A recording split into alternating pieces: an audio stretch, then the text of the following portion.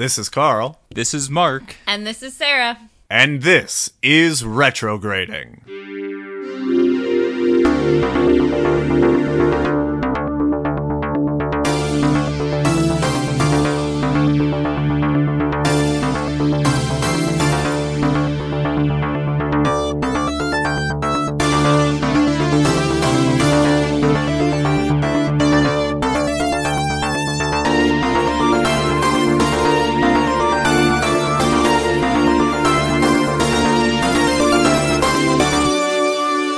Yes, this is Retrograding, the show where three 90s kids give adult looks to our favorite childhood movies. This month, we are taking a look back at Miracle on 34th Street to determine if our nostalgia is warranted. So, right up top, this is another Boys Night episode. Sarah will not be joining us. She is just not feeling well right now. We wish her all the best, but we're gonna power through without her. Also, this is not a film I had nostalgia for. It's actually a film I had never seen before, but it's one that has always been in like the back of my mind as a classic Christmas film, and because of this podcast, I finally got around to viewing it. Well, you know, I have no nostalgia for it either because I also had never seen it before, so that kind of gets rid of the whole nostalgia point of this episode. I mean, this could be a blind watch episode. We didn't plan it to be. I think Sarah has definitely seen it before. Sarah has seen every movie ever, apparently, so... Well, no, Mark, we've done 2 blind watches for this podcast. She couldn't possibly have seen those. That's the rule. Alright. So since I brought this one to the table, I'm gonna do a 60-second synopsis, which is almost guaranteed to go over 60 seconds. But Mark, if you can grab a timer and give me a countdown, I'll go ahead and do it. Alright, I have a timer. 3, 2, 1, go. Kris Kringle believes he is Santa, and at the Kohl's Thanksgiving Day Parade, he is chosen out of the crowd by special events director of Kohl's, Dorothy Walker, to be Santa after he fires the previous Santa for intoxication. He does a fantastic job and gets hired at the flagship store to be Santa throughout the Christmas season, much to the dismay of Kohl's rival, Shoppers Express. Dorothy's young daughter, Susan, is brought by a neighbor, Brian Benson, to come see Santa, and despite knowing the truth, begins to believe in Kris. Benson is berated by Dorothy for bringing Susan without permission. He asks her out, but is rebuked. Later, she relents, and Kringle is hired to babysit, and Susan asks him for her Christmas wish to prove he's really Santa. Meanwhile, on the date, Benson proposes and is told off by Dory. Shoppers Express hires the Santa Kringle replaced to berate him and stage an attack, defaming Kringle as he is arrested and sent to a mental hospital. Kringle is put on trial to determine his mental capability, represented by Benson, and after a few days of trial is determined to be sane based upon belief. On Christmas, Susan is surprised by getting everything she wanted: a dad, a new house, and a baby brother on the way. Oh, just under the wire.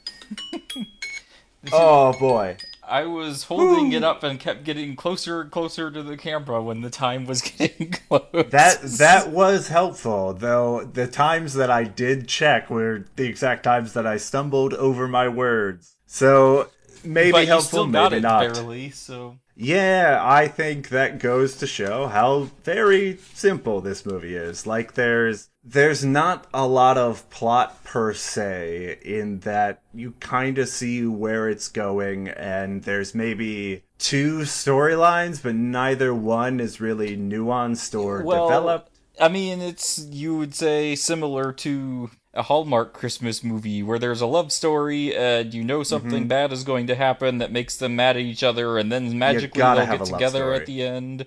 Yeah, we will get by measures to the love story in this film. But let me say the thing, we are going into long form. What did we see as adults that we may have missed as childs? No, children.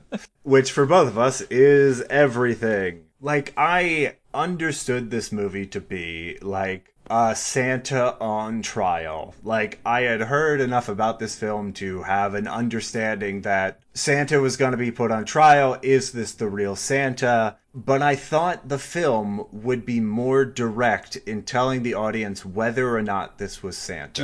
Should we specify that this was in 1994 movie? I don't... Yes. Because there is the one from, whatever year, 47, I think? That sounds correct. Something in the 40s, I believe, was the original, maybe the original. I don't know if that 1947. was. You hit it in Hooray! one. I have a memory sometimes.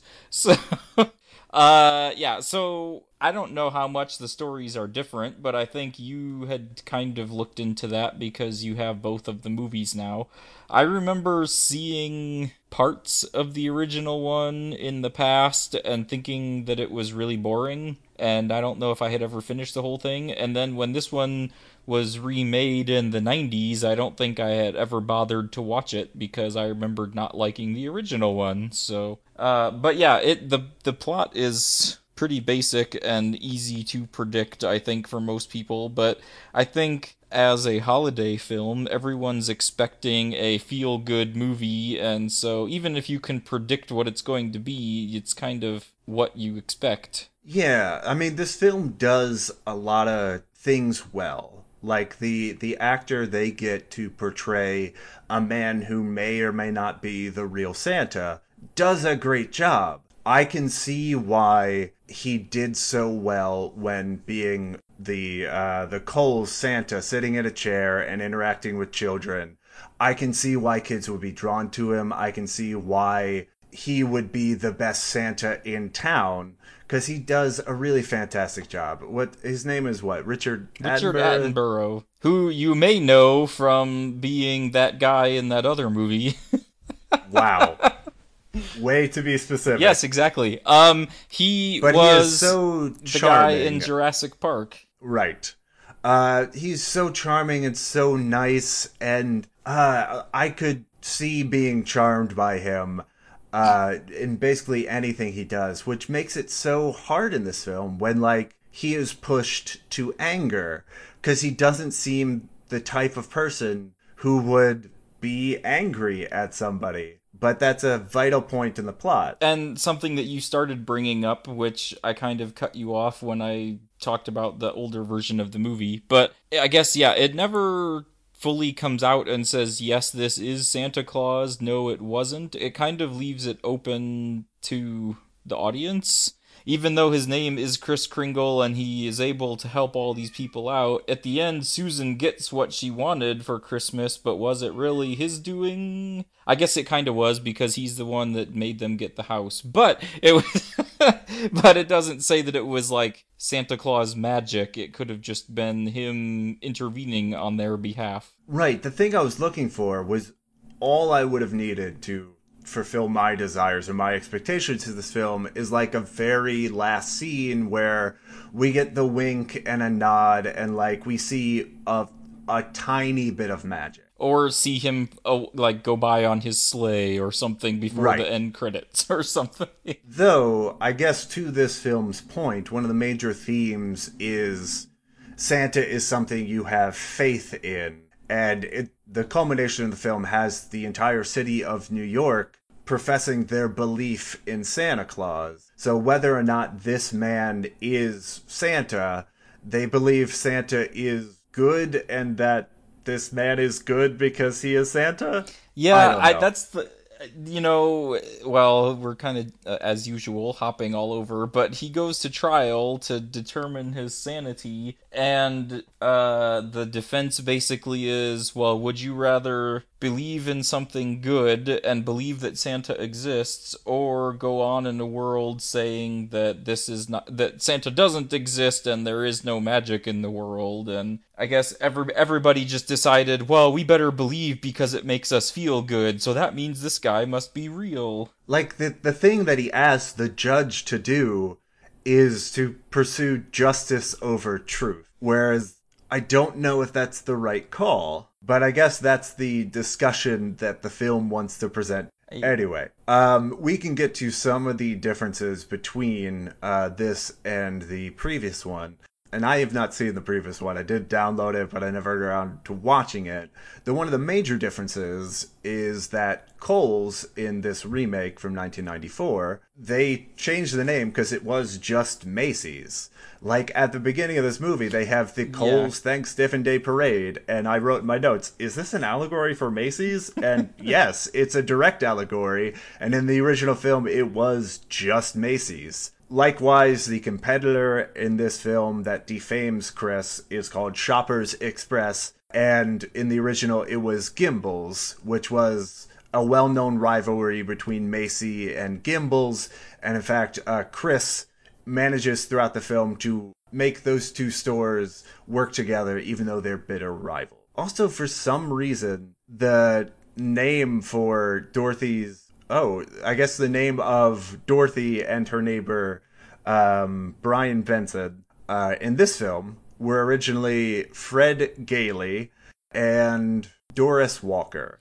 You said you said Dorothy? Is that the mother? I don't remember the mother. I don't remember them ever saying her name, but when I looked up like plot for the movie, I thought they called her Dory. Yes. So in the film, they do call her Dory.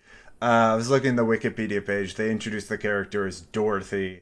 I think it's just Dory's a nickname. So I think this was off air when I was mentioning that there were a lot of faces in this movie that I recognized. I probably couldn't tell you their names or remember most of the other things that they were in, but I know that they were all actors that I have seen in things before, especially throughout the 90s, I suppose, when most of them were probably at their peak. Though the main guy that I don't remember his name either, the love interest... Dylan I think McDermott? Was capitalizing on the popularity of Friends. Oh, interesting. I could definitely see that. See you, he was doing looks a Ross. Like a clone of Ross. Just the hairstyle, and I think he has the same color eyes and everything.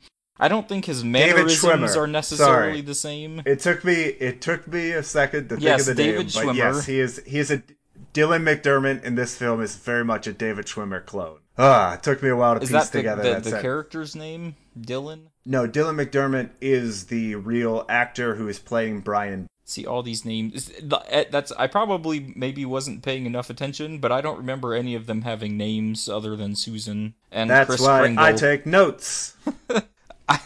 I don't take notes. So, we have to get to a lot of the wild things in this film. The first of which is... So my understanding is we have this department store called Kohl's, which is apparently a multinational chain of stores that is struggling and is about to go out of business. And the thing that saves them is they get an actor kind of looks like our interpretation of Santa Claus, who saves the store through his celebrity. Like, the extent to which people know this guy as the Kohl's Santa Claus, and the extent to which he becomes famous so much that, like, he is put on the news as being, like, the best Santa in town. The extent at which, like, people are flocking to this specific branch of this specific store as opposed to all the other Santa Clauses around the city. Like, this film vastly overestimates how much a low-level employee in a department store would become a celebrity. And the thing... the way he started getting... Well, I guess, first of all, the parade, everybody saw him and said, wow, he's a good Santa Claus, which, I mean, any person that looks a little bit larger with a white beard, you could probably say looks like a good Santa Claus. So I don't know from a parade perspective how anyone would know, but one of the first times you see him talking to a kid in the store, the kid tells him what he wants, and the mother says, oh, well, don't tell him that you're going to give him that because it's too expensive.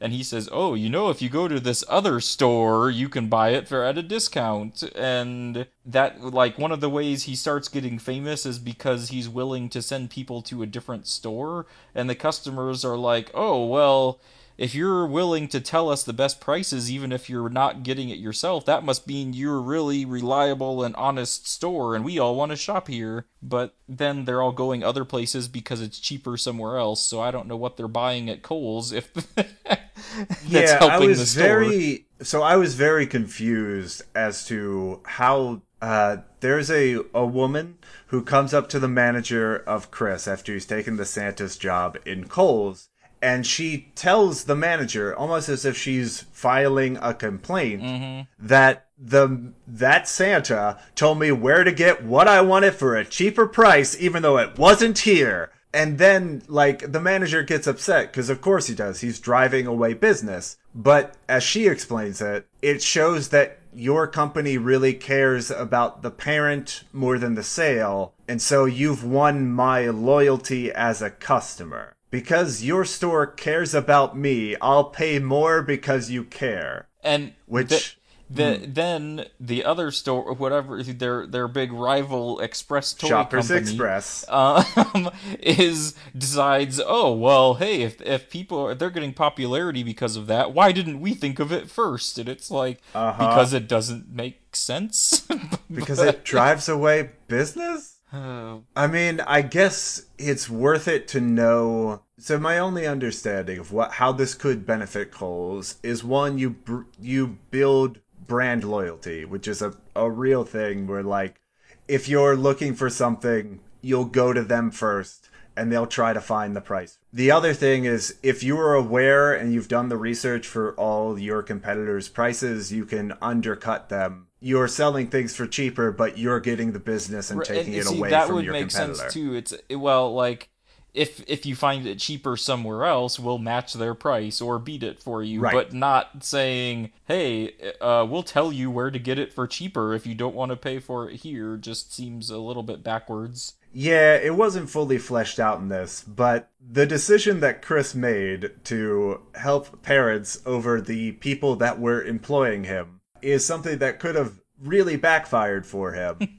But as they repeatedly say in the film, he is their only hope to make the business survive. Like, to me, this is wild, because Kohl's, which is basically Macy's, is a nationwide chain. It might even be international. And they're failing so much that the Christmas boost from their flagship store in New York will save the business. I don't know. The other thing that didn't really track for me is, like, Shoppers Express is presented as the quote-unquote bad department store, and Macy's or Kohl's is represented as the good department store. But there's no real difference from them, except that one of them hired Chris before the other.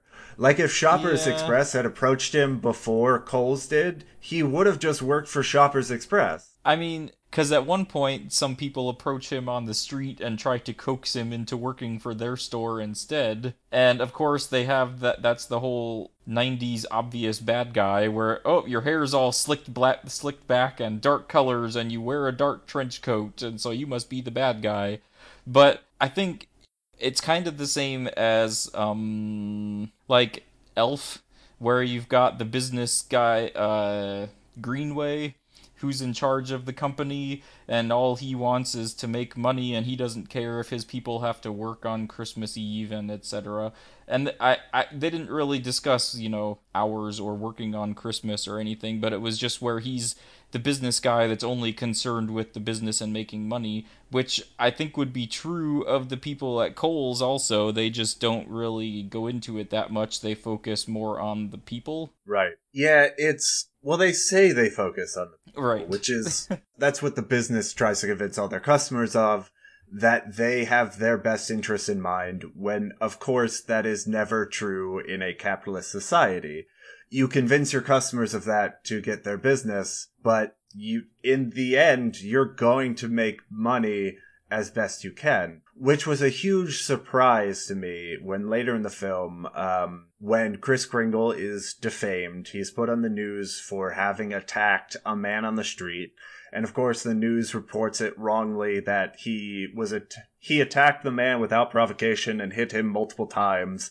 Both of those is incorrect.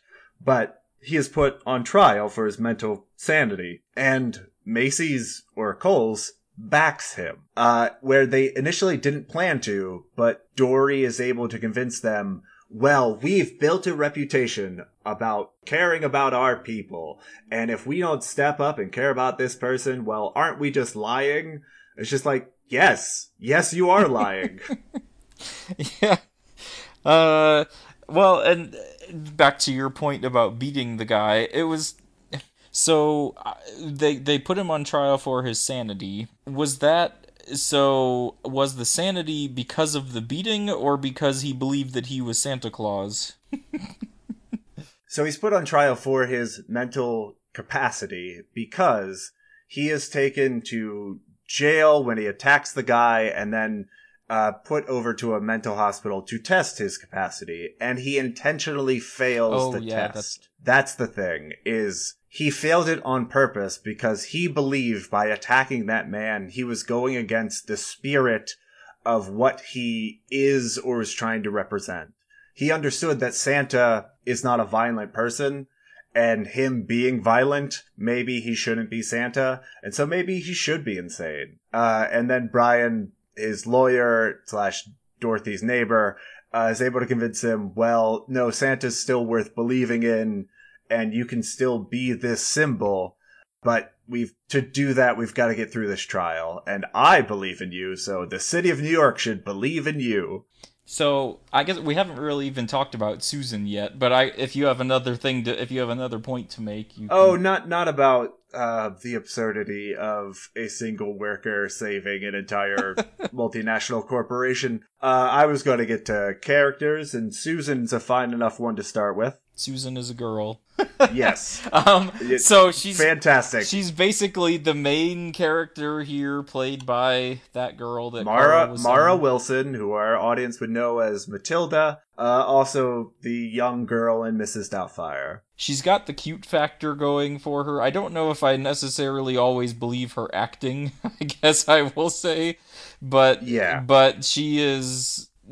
she's like the perfect little cute kid actor from the 90s, so right. It works. But her whole deal was that she doesn't think she believes in Santa Claus because her mom doesn't believe in it and has always taught her not to. Well, it's interesting you mention her cute factor and that it works in this film, because I do agree with you that Mara Wilson as a child was an incredibly adorable child, though part of her charm for Matilda and Miss Doubtfire is that when she smiles, she brightens up the screen. And that's, to me, what is so endearing about interacting with children or being around children, is that they are so easy to make happy, and they are so overwhelmingly happy that it just fills a room with joy.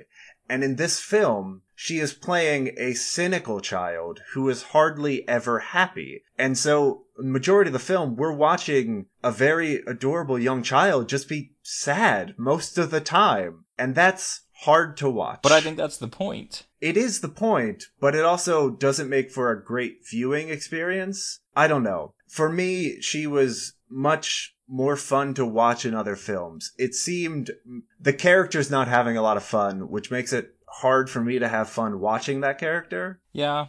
I mean, like I said, I wasn't blown away by the acting anyway, but I wouldn't say she stole scenes that she was in like she might have in some other movies. Because of what you said, where she, if she's smiling and happy, she's lighting up a room, but she's not really in this movie until the very end, basically. But I think that's on purpose. You get all of the depression from it, and you don't, as an audience, you don't want to see the small child being depressed all the time. Yeah, and I guess if I hadn't had other movies of hers to compare to this one, it maybe wouldn't have made much of an impact on me. Though part of the one reaction I love seeing from Mara Wilson is when she is being, like, mischievous or like she has a secret.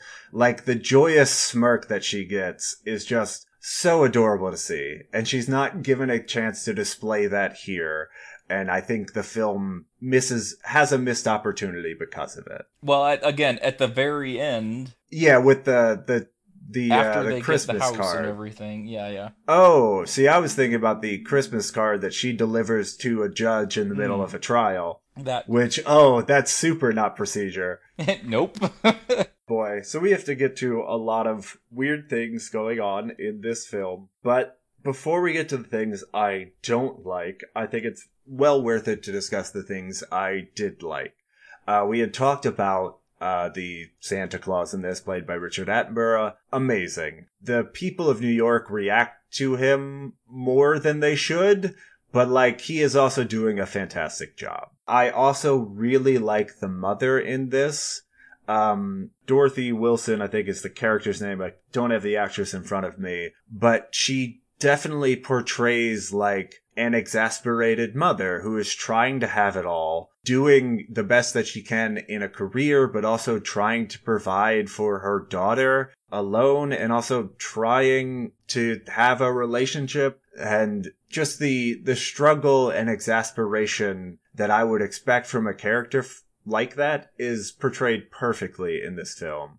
Like, in most scenes, I'm siding with her if I'm not siding with Chris.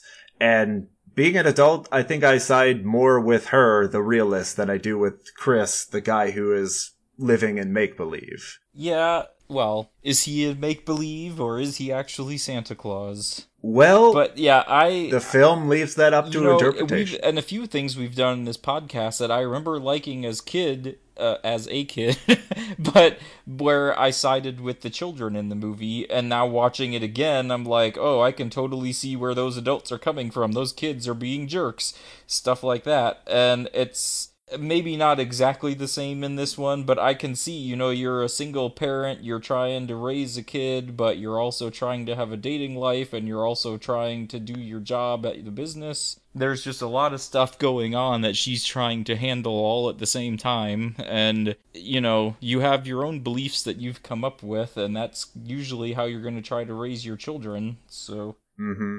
To your point, I think in this film, it would be the children watching it would side with Kris Kringle. They want him to be Santa Claus. They're going to project their interpretation of Santa Claus onto the character, and they won't understand why Dorothy doesn't believe in him. Whereas I think adults watching the film are going to side more with Dorothy, who is, a realist and knows that this man isn't really Santa Claus as much as he would like to be. But she's also in a difficult position because she has a young daughter who wants to believe in Santa, even though she doesn't.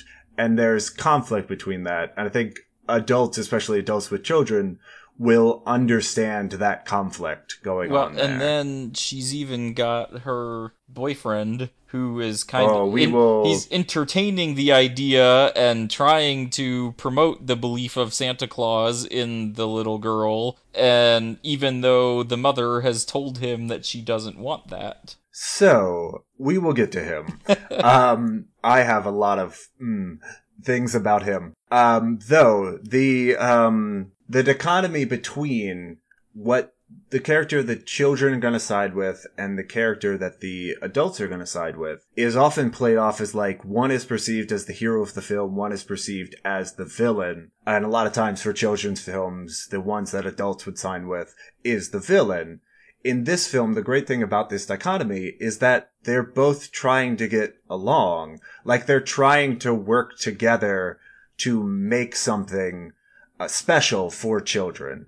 And while Dorothy's goal is also to profit off of this special thing that they are making, like, it's interesting to see characters who have completely different beliefs working together in this film, as opposed to being put up against each other in a hero-villain situation. There was one scene where they had this whole conversation about it, because he was trying to convince her, well, what makes you think that I'm not Santa Claus? And then she kept I don't know that she ever actually straight out came out and said anything, but she was trying to like work around it and explain, well, here's all the reasons that Santa Claus can't be real and why you aren't him, and I just found you on the street and gave you the job. And it was interesting because at the end, like you said, they weren't really fighting about it, but they had their different opposing beliefs as part of the film, but they were able to work together to get past that and really help someone else. The fact that she doesn't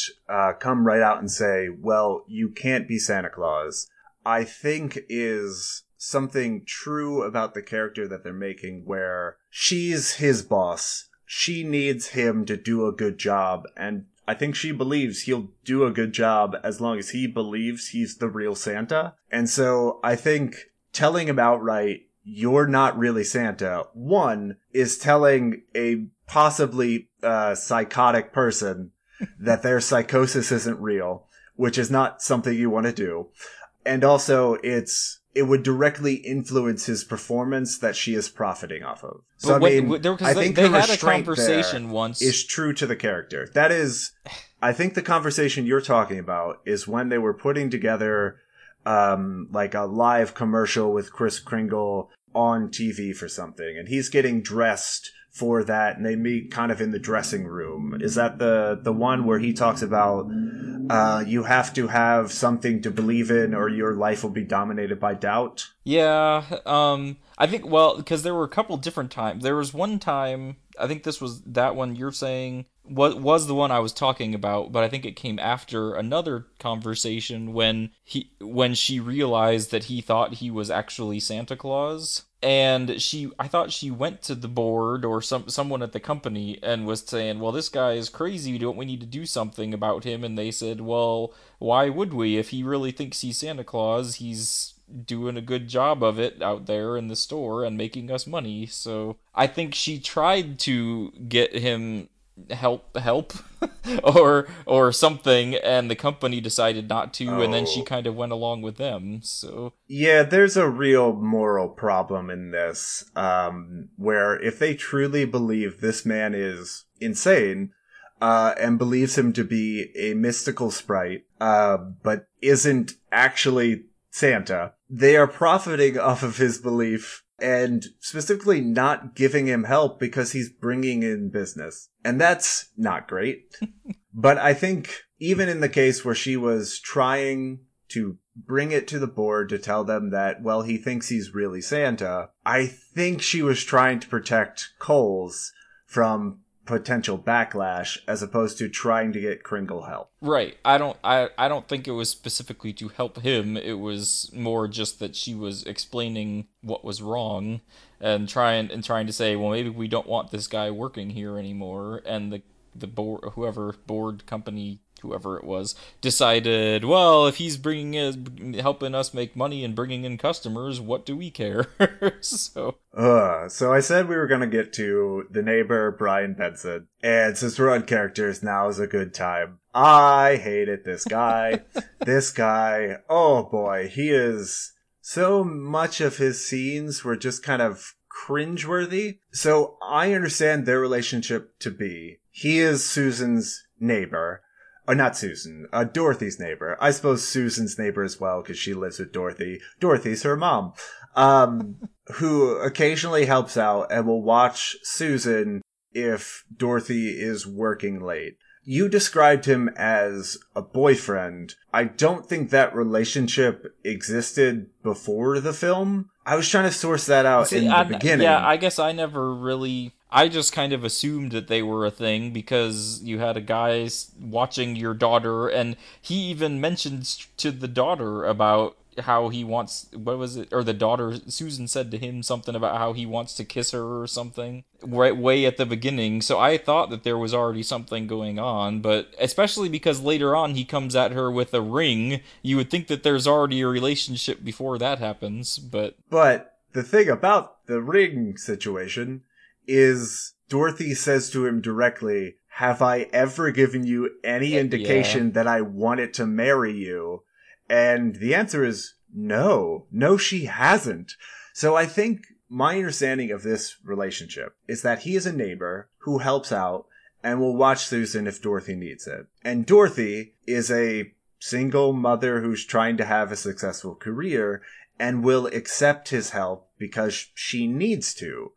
And she acknowledges that he is into her, but it's the type of thing where, like... But they go out together on purpose, which is why Chris ends up babysitting. Correct. And I have known... I mean, I know people who have been in relationships but never want to get married even though they're together. So my understanding is, like, they were dancing around maybe starting something for a very long time. And I think that's what Susan is kind of alluding to, because in her mind they should be together, and so she, in her little kid ways, is trying to get them together. And I think both of them are kind of into the idea, but don't really know if it's gonna work or not, and so they've just kind of danced around it without, like, being official.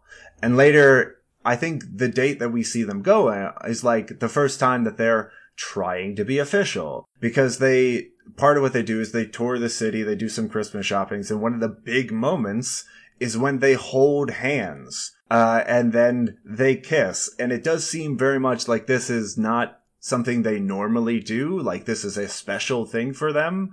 And so it does very much seem like the thing that they've been dancing around, they're going to give it a real shot here. But then Brian whips out a ring, which is crazy to do on a first date. And later, he talks to Kringle about it, and Kringle says, well, maybe your timing wasn't the best.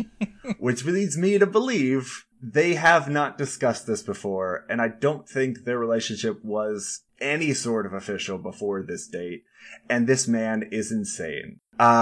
He is particularly insane because when she tells him, I'm not interested in marrying you, and reacts to him like he's a crazy person, he has this whole long speech, which is very much like a guy that's been in the quote-unquote friend zone for a really long time and has wanted to make stuff real, but that would make perfect sense in the relationship you're describing. So, the things he says, I wrote down. He says, but I love your daughter like she's my own, which is a weird thing because she's not his own. And I have loved you, getting nothing in return, never asking for anything, and I put my faith in you. It's just like, dude, she's turned you down before, and yeah, you kept your feelings for her, but like, she doesn't owe you anything because you think the relationship would work. I don't know. He struck me as a real creeper in that moment. Based on your understanding of their relationship, it sounds, and now you're saying it sounds like a guy in the friend zone, which sounds like it fits the character exactly. So yeah, I mean, yeah, exactly. It doesn't make it better that he says those things, but it fits the character, I suppose. Yeah, and like, I get that the film wants this is the relationship that we're supposed to respond to as a viewer. Like, this is the relationship we are supposed to believe in, a relationship that could work. But Dorothy's not into this relationship.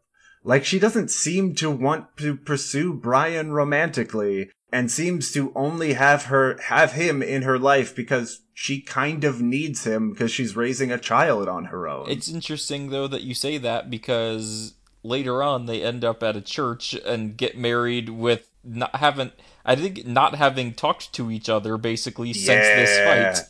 So... Oh boy, that was weird. But that is towards the end and we can get to it. The other thing that bothered me about Brian is when Susan meets Kris Kringle for the first time, it is Brian bringing her to see Santa Claus, even though her mom has told her, well, Santa Claus isn't real. And then after they do this and the mom shows up, she takes Brian aside and said, if I wanted her to see Santa, I would have brought her to see Santa. Especially because she's in charge of the store, like... The fact that Brian took it upon himself to bring a child that isn't him to see Santa against the parents' wishes is really strange to me. Now, like, I guess... It definitely seems like he's overstepping his bounds. Does he know that it's against her wishes at that point? Like, I guess if she is leaving her child in the care of another person, and he's just taking care of her for the day, maybe he's like, well, this is a thing that kids do, I'll just bring her to see Santa. Unless he was aware of the fact that she didn't want to... During the parade, they have a discussion about Santa, and Susan does say, my mom says Santa isn't real. Yeah. And she believes Santa isn't real, but Brian wants her to believe because that's important to him. And so it seems very much like Brian is trying to force his belief onto Susan, knowing that the mom doesn't support it. As not being the father of the child, I guess it... I mean, despite wanting them to grow up having this fun thing, you know, it's not really, I guess, your place to try to usurp the parents' beliefs that they instill in their children. It's as if Susan was an atheist because Dorothy's an atheist, and Brian brought her to church to try to make her believe in God. Like, that's not his place to teach Susan about. If the mom thought it was important, she would teach Susan about it. I don't know. It's very strange. I think this would have made way more sense if we changed the type of character Brian is. With him just being a neighbor, this is way over the line. And that's why I thought they were already a thing.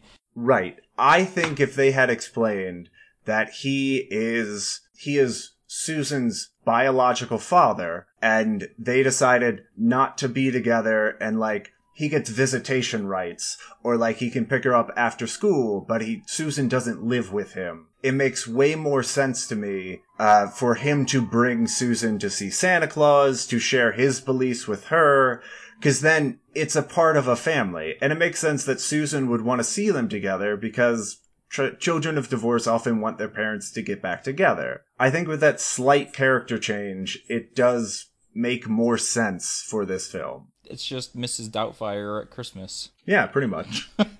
I don't know. I think we have discussed in previous episodes where I tend to watch movies just to enjoy them as an escape from life and just be entertained by a movie.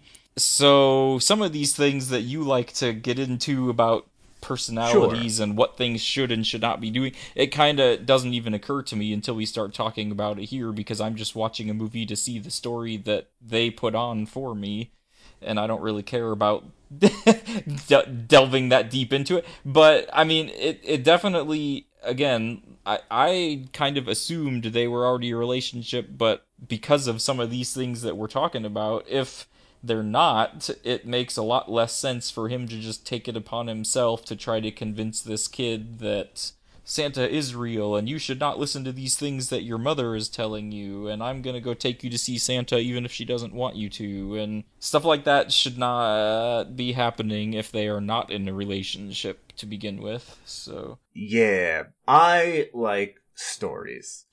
And I like dissecting stories to the point where, like, judging whether or not those stories are above board, and whether or not the heroes that these stories represent are, like, if you're the hero of a story, the listener, the viewer, is supposed to side with you, even though some things you do are not entirely above board. Like, in the context of the story, you're the best person there. You're doing everything right. Though, in the context of reality, maybe you're overstepping your bounds, and maybe you're making the situation worse for a lot of the side characters that the story doesn't really pursue. I don't know. I like investigating the reality of the stories they're creating to find the horrible things that these people were supposed to like or doing. Although that happens a lot more often than you would like it to once you start thinking about it. Yeah, I mean, it's the whole, the example that keeps coming back to mind is John Mulaney's bit on Back to the Future, where, like, if you try to explain the beginning of Back to the Future, how a high school boy's best friend is a failed nuclear scientist, it doesn't really hold together. I always wondered about that. Alright, so we've talked about characters, we talked about Chris and Brian and Dorothy and Susan, so I think it's time to get to the crux, what this film is leading to, kind of the climax of the film, which is the trial of Santa Claus. I don't honestly remember a lot, but my memory of the original, I feel like the whole movie takes place as the trial, and then, like, the rest of the story is flashbacks. I could be wrong, but I feel like this one you're would make for a more interesting this story. Way you're halfway into the movie before the trial even gets there, and you've seen all the events leading up to it, where the other one I think is kind of Santa's already on trial and they're trying to prove his innocence or his sanity or whatever, and then they start showing you, like, as the witnesses are describing what happened, they'll show you these scenes. And yeah, I may have to check out the film, because that does sound like a way better structure for this film. I could be completely wrong because I haven't seen it in years, but the note I had on the trial, which is, like, my understanding, this is the crux of the film. This is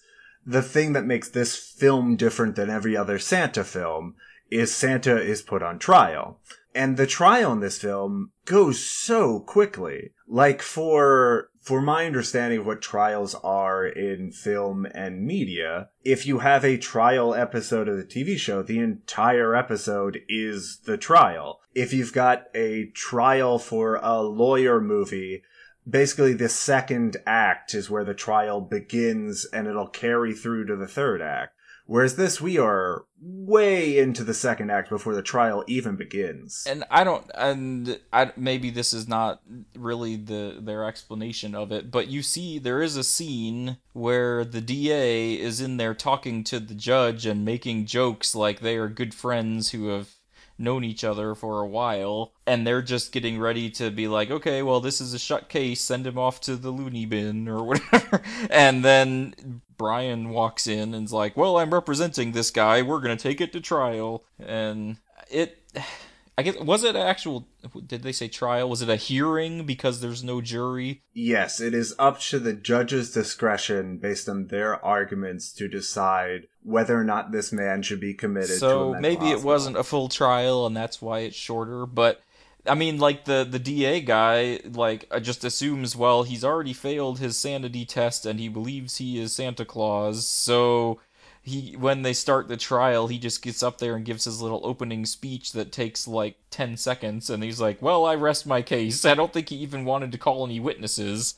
So... Yeah, which, like, if I was put in a situation where I had to determine whether or not somebody was under a belief of who they were that couldn't be possible, and somebody was convinced they were Santa Claus, that's an open and shut case. If a courtroom is where you determine the truth of something and try to determine, like, what should happen based upon that truth, then the truth of the matter is there is no Santa Claus. All adults in the film agree upon that point. And if there isn't a Santa Claus, this man cannot be Santa Claus. Therefore,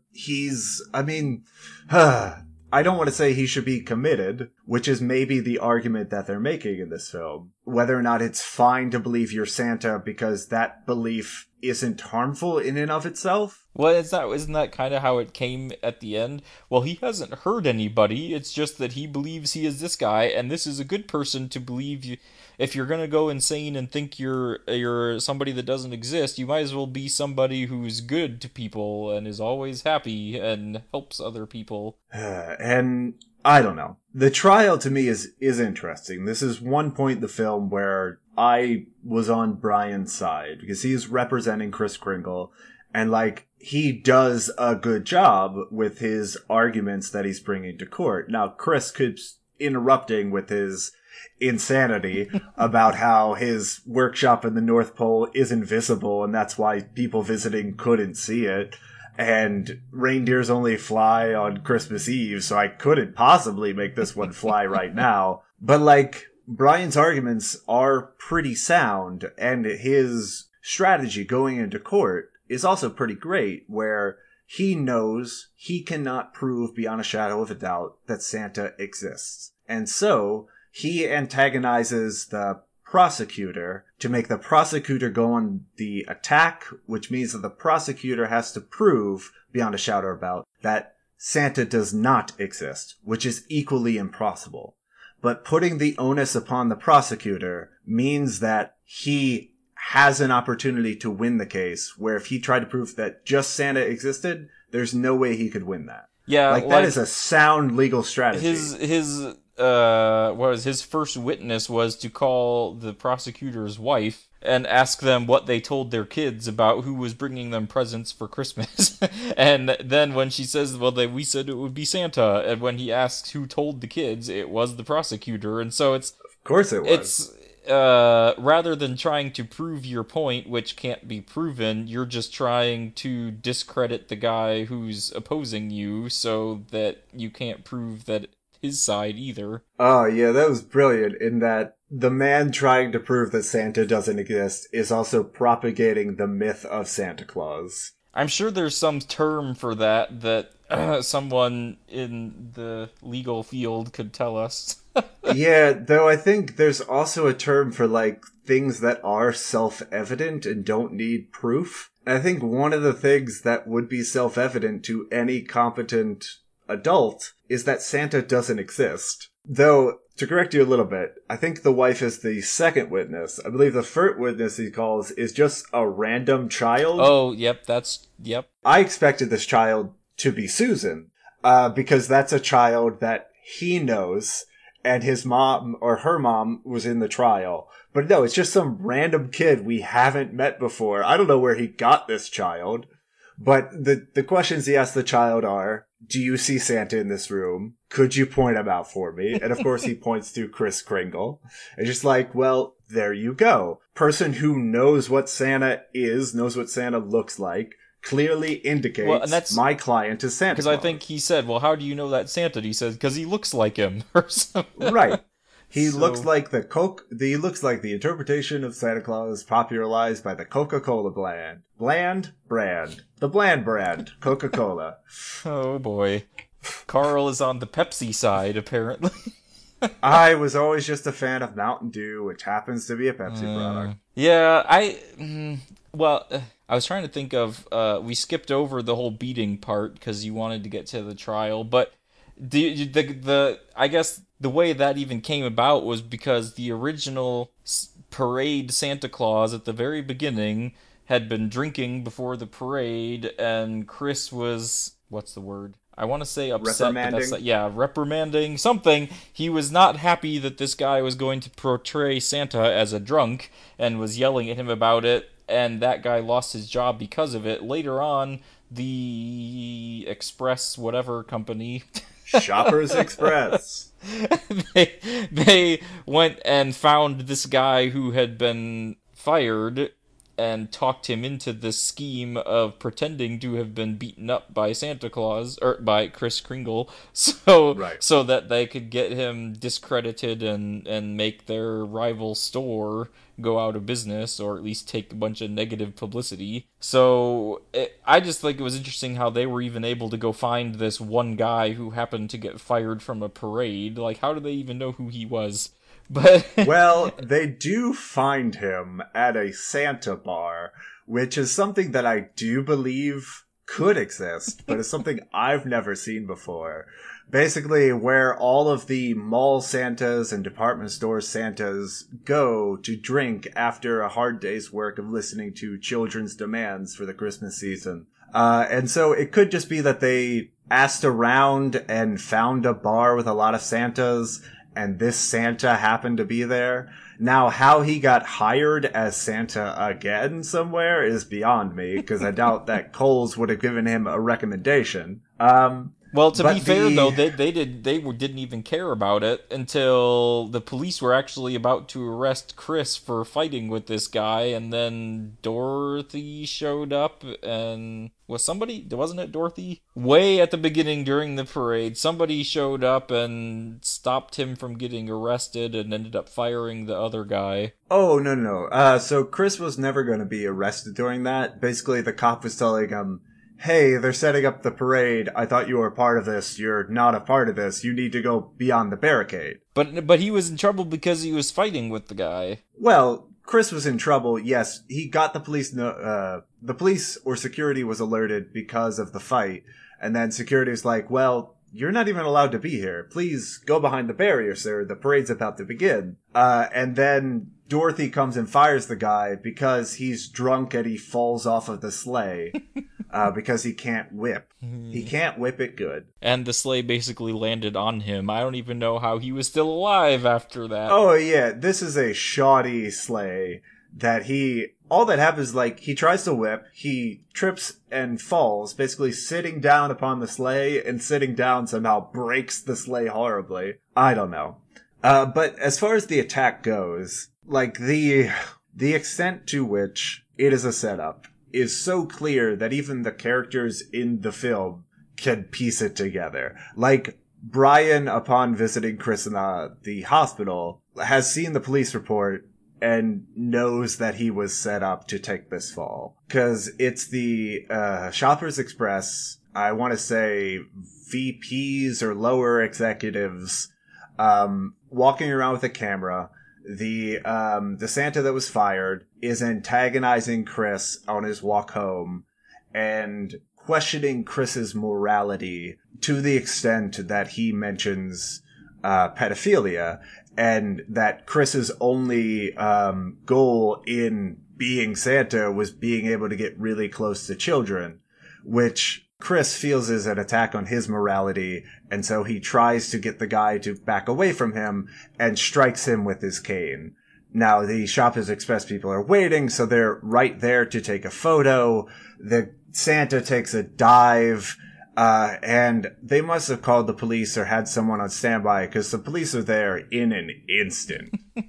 And like police a bunch of people gather. In New York, Carl. And like people gather around this attack, and the Shoppers Express people are like, "Hey, aren't you Cole's Santa Claus?"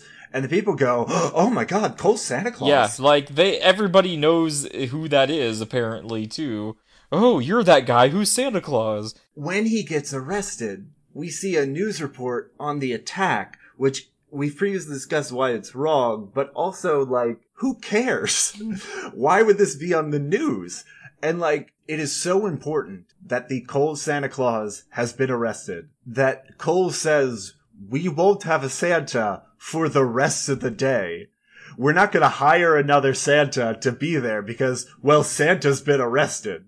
So we couldn't possibly get another Santa. The absurdity to which he has become a celebrity in this film. The most absurd thing... Oh, wait, we had talked about it. The most absurd thing is, like, the owner, Cole himself, goes on TV to back a low-level employee that has become a PR nightmare.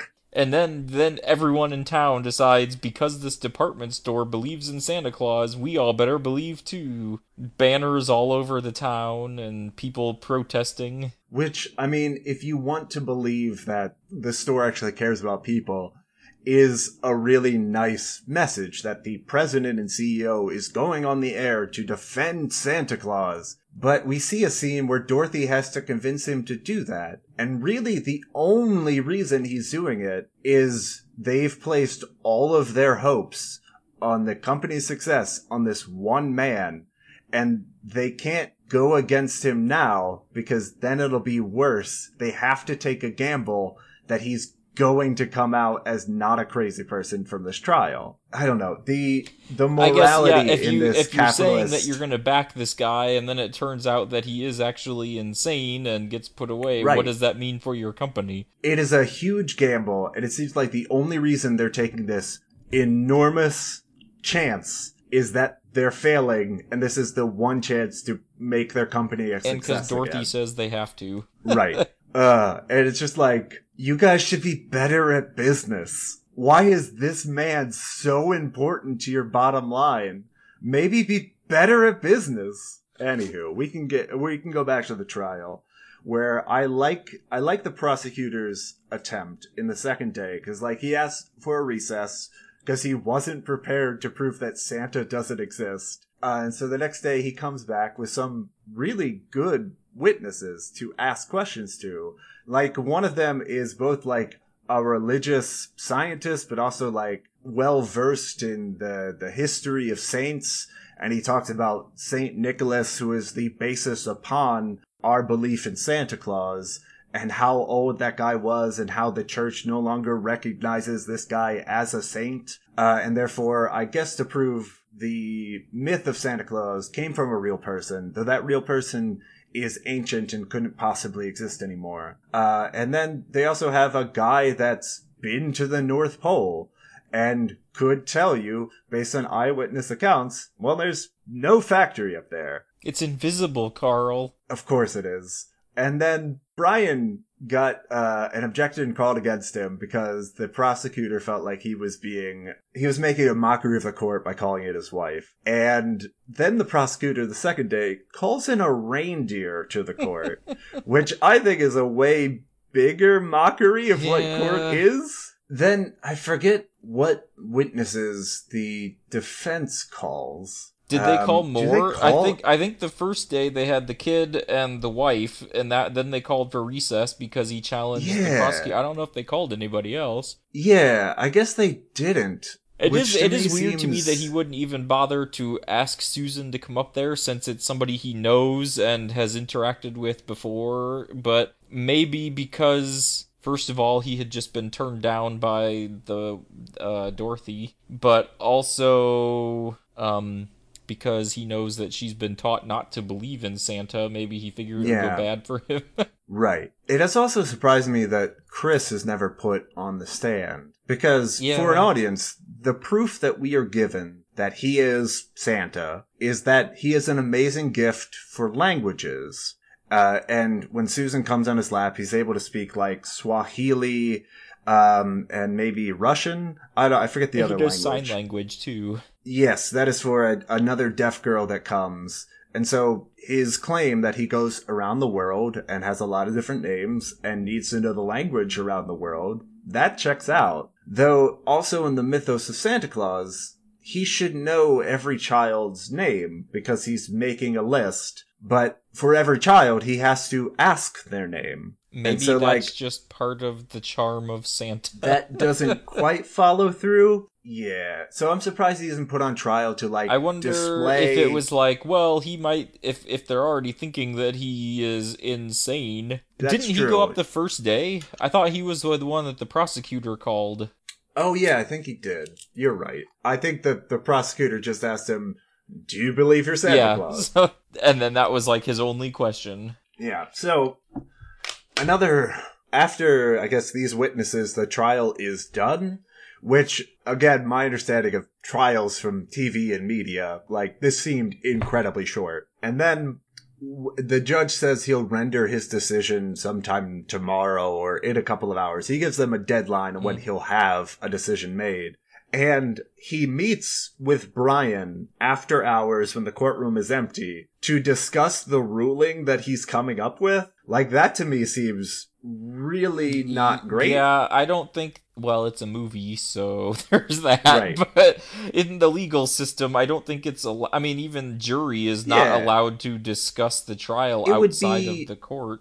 So it would be horribly unethical. Yeah. Especially to discuss it with the defense attorney and not the prosecuting attorney also present. I guess you would want both of them. Well, and the fact that he says, I don't see a way I can rule in your favor unless you can tell me something else. And it's like, well, that's the point of the trial, is for him to explain his side. The guy should be there. All the evidence should be presented in the course of the trial. That's your only basis for the decision. Though he goes to the extent to say, like, I don't want to charge your client, but I don't see any way around it. And I'm still not even sure how, well, the thing that they use to get around it, I'm like, I get it, but I don't get it. It's total BS.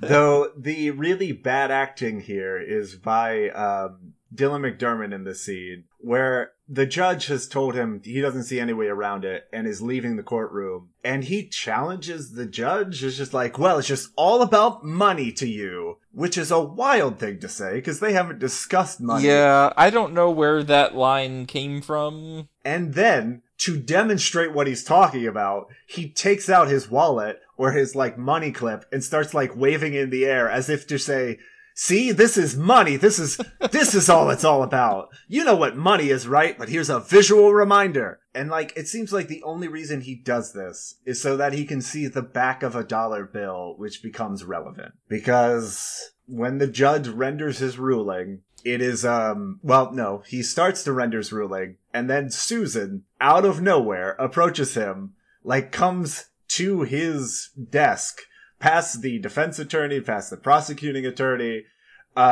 clearly in violation of court procedures. Like, somebody, maybe the bailiff, should have stopped her. Surely, right? I mean, should have. Maybe they're just like, oh, it's a little kid. What do we do about that? They don't know the rules, but definitely should not be allowed. And she delivers this Christmas card to the judge, and the judge takes it. And Susan goes back to her seat. And the film needs the judge to open this because there's the secret message. I think if I was the judge, I would just say, thank you. I would place it aside and I would continue with the reading I was already doing. Yeah, I think I was waiting for him to just keep going and have Susan be like, well, or maybe Brian, aren't you going to read that or something? Right. Like I wouldn't have expected just to stop in the middle of his hearing and open the card just because she just handed it to him. Right. And, like, the judge looks to Brian, and Brian, like, gives him a wink or, like, a little wave, which is a secret message between the defense attorney and the judge, which is also super After unethical. they had just talked the night before without anyone else there. He opens up the card, and lo and behold, it's a dollar bill with the words circled on the back, "In God We Trust." And so the judge throws aside his ruling. He has apparently pieced together this enigmatic message that Brian sent him in seconds, even though it would take maybe a bit more than that to see what he's trying to get to. Now, I do remember the night before, in their conversation, it was, I would like to not put this guy in jail, but I don't see a way around it, and he does mention it will take a miracle.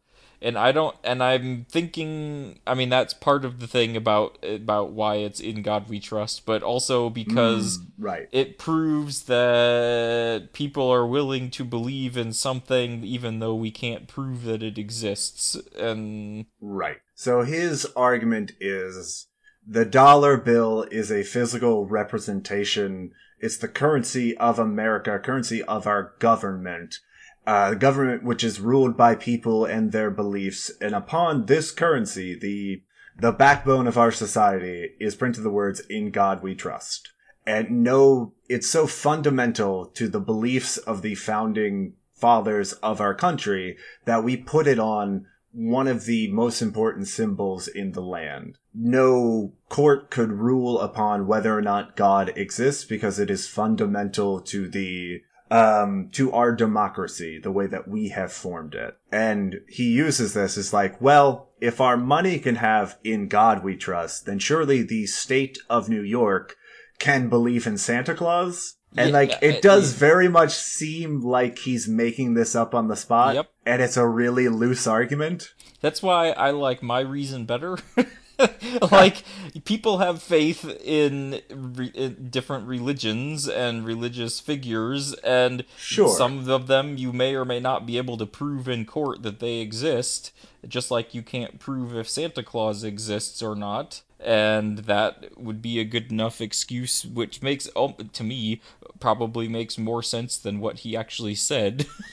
Yeah. And, like, I get the argument that because of Cole's campaign, there's a large outcry of New Yorkers all professing belief in Santa Claus. And so, with the city of New York coming together in a joint belief of Santa Claus, I get that he cannot rule that Santa does not exist. I don't know how that leads to be, I can't prove that Santa doesn't exist, so this guy could be Santa? Yeah, I don't... Like, imagine the similar argument in the Supreme Court where we can't prove God doesn't exist, therefore this person is God. Yeah, and I guess that's because you kind of forget what the reason behind the trial was in the first place. It's right. And trying to prove that this man is sane. Yeah. Or because of who he believes he is, and just because I can't prove that there's not a Santa Claus, that means this guy must be him. I mean, I guess you can't prove that this guy is not him, so... yeah. I mean, that's true. So, I don't know if that's a good argument, but... I'm sure there is some legal term, which maybe one of our fans can tell us, about some weird Latin term that means, like, there are clearly things that aren't true that we all accept to be not true, even though nobody can prove them. And one of the things we all believe as rational adults is that Santa doesn't exist, even though we can't prove it. We all know that's true. And we all know that the idea of Santa is for children to delight them during the Christmas season. Like, there's gotta be some legal term where just go, like, all the prosecuting attorney would have to do, well, by blah, blah, blah, this man cannot be Santa. Thank you very much. Good night. But I think he gets away with it, this judge, because the prosecuting attorney also doesn't want to win. Like, at the end of the trial, well, after and the this whole announcement city comes is out, like, somehow the whole state is like all invested in this, and everyone wants to believe that or that this guy is trial Santa. of the century, more viewers than the O.J. Simpson trial. When the announcement comes out, the bailiff goes to the window and opens it up and shouts out to the crowd like, Santa won! And the crowd goes crazy. I forgot about that. It's like the whole Newsies scene all over again. All of Times Square is filled as if it's already the ball dropping at midnight on New Year's Eve. The prosecuting attorney comes over to the defense and like shakes his hand, which I understood to be like begrudging acceptance. I didn't win, but it was a good fight. And then he turns to Chris and just like, don't forget to stop at our house tonight. Yeah. As if the prosecuting attorney, based on this ruling, now believes this man actually is Santa. And he believes to such an extent that he thinks he pissed Santa off, and he needs to remind Santa, please give my children presents. And I don't remember who it was. Someone here right at the trial said something about wanting to hang out with Santa, like, let's go get a drink or something later, and Santa Claus is like, I can't, I'll be busy tonight, wink wink. Right. So it was Brian asking if he wanted a ride home to his retirement home. Yeah. He's like, well, I'll be very busy tonight. All right, so we get through the trial, and really from here on out, it's the denouement. Basically, then we got to talk about the wedding. Yeah. This crazy wedding. Was that was after the trial, right? Yeah, because it's after Christmas. The way it happens free, yes. is Dorothy. It's on Christmas Eve where Dorothy goes home and she has a letter, which she assumes is by Brian, or like it's in Brian's handwriting. I don't know. Thought that maybe it was signed, but that wouldn't... It wouldn't make sense because Brian didn't make it. Yeah. But yeah, I know what you're saying. Basically, it asks her, come to such and such church after midnight mass. Brian gets home and he has a similar letter in a similar envelope. And so she arrives after midnight mass and like is walking up expecting to find Brian, and a priest comes out. And then Brian enters, similarly confused about what is going on. And the priest has the ring that Brian proposed with earlier. And they're just gonna have a wedding? With no witnesses also. But... Well, yeah, I think there was an organist or somebody playing music. Which is also funny because I'm pretty sure Dorothy was already up at the altar place and Brian enters and it starts playing the Here Comes the Bride song, I think. That was pretty good. But my question here, where is Susan? Did Dorothy just abandon her young daughter question. at the apartment? Well, and like Chris is watching her now, I guess. No, Chris is busy. It's New Year's Eve. Not New Year's Eve, Christmas Eve. And again, this happens really... So, they had their fight before when he proposed to her. Kris Kringle talks to him afterwards and tries to console him, and he says, you take this ring and give it to somebody who could use it because I have no use for it now. Mm-hmm. And now suddenly this priest happens to have it. Yeah, like I get that Brian and Dorothy have kind of made up because Dorothy wanted to help Chris out. And she was the one who contacted him about right. So they have talked... Brian happens to be a great lawyer and she was there for the trial. They have talked once or twice since their fight, and I think they kind of are over it, but they're still not really friends. Like, they haven't really been hanging out or together really friendly since the... I think the closest they get is that Dorothy mentions to him after the trial, you should come by, Susan has really missed seeing you. Yeah, like they're trying to make it work, but they haven't really seen each other. And this film supposes that if two people come together in a church and the priest is there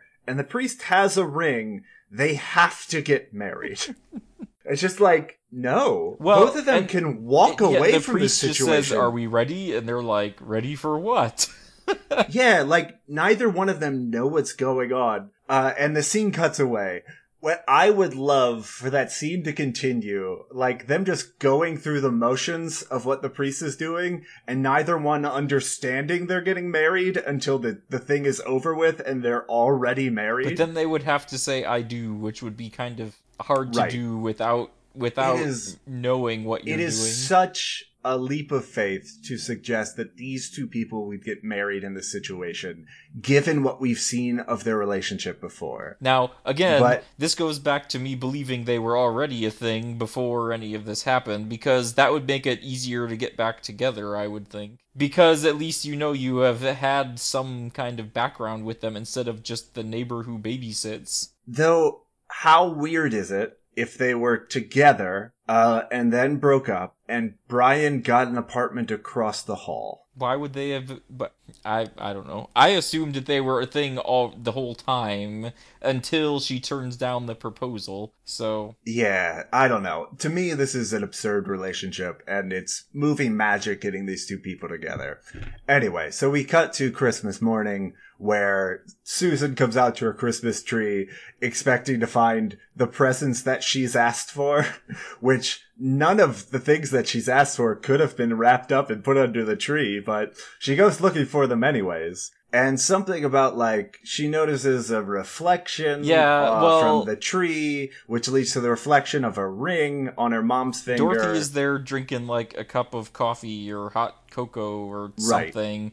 And there's a light sparkling around the room, and Susan's like, and turns around, and her mom has a ring on the finger. Yeah, and then Brian walks in a robe, suggesting that he spent the night there. Maybe questionable?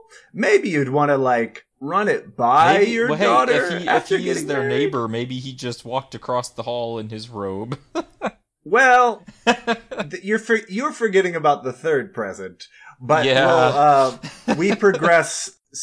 Dorothy is called into a photo shoot. For some reason, she brings Brian along, I guess because he's their husband now. And the photo shoot is the annual one they do at this big house out in the country. And Susan runs in, assuming that Santa has gotten this house for her, because that's what she asked for.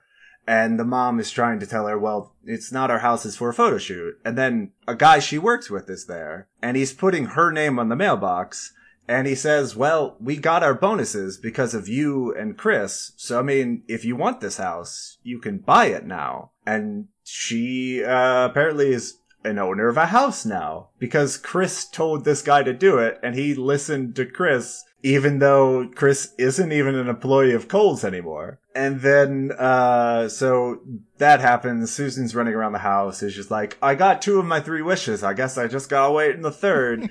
She goes upstairs to pick a bedroom. The mom is like, wait, what was the third one? She's like, well, I asked Santa for a baby brother. And the two husband and wife now look at each other. It's just like, oh, fuck. Well, they look at each other and then they look down at her stomach. Right.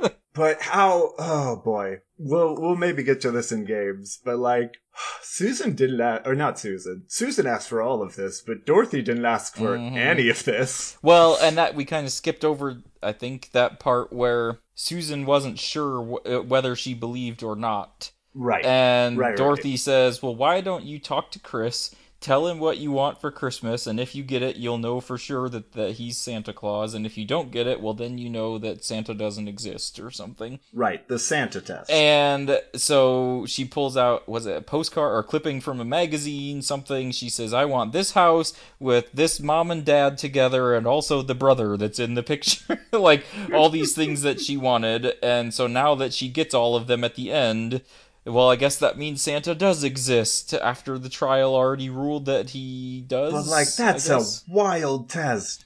Like, I like her argument, because, like, after hearing her request for Christmas, where she wants a dad and a house and a brother, Kris Kringle, who's babysitting her at the time, is like, well, here's some problems with that. That's a big request, or I think that's... Yeah, like, houses are very expensive. Number 2, babies take time. And so we don't have time to get you a baby brother by Christmas. And like getting a father is kind of up to your mother, I would guess. Susan's response to this is, well, Santa is magic. And if Santa can make reindeer fly, I don't see why he can't use magic to do this. Which is a pretty good argument. Chris's rebuttal could have been magic doesn't work that way, or like magic has rules or can only do certain things, but just like in a kid's mind, it's like, yeah, that totally makes sense. If magic is real, yes, this should be able to happen. Yeah, well, then it does, apparently. So, and that's what she said. She wants a baby brother, but, oh, no, I guess what she told the parents was, well, I got two of the three things. I guess I just have to wait for the third, which is kind of what Chris had told her, so. Oh, boy. All right, well, that's the end of the film. Let's go on to games.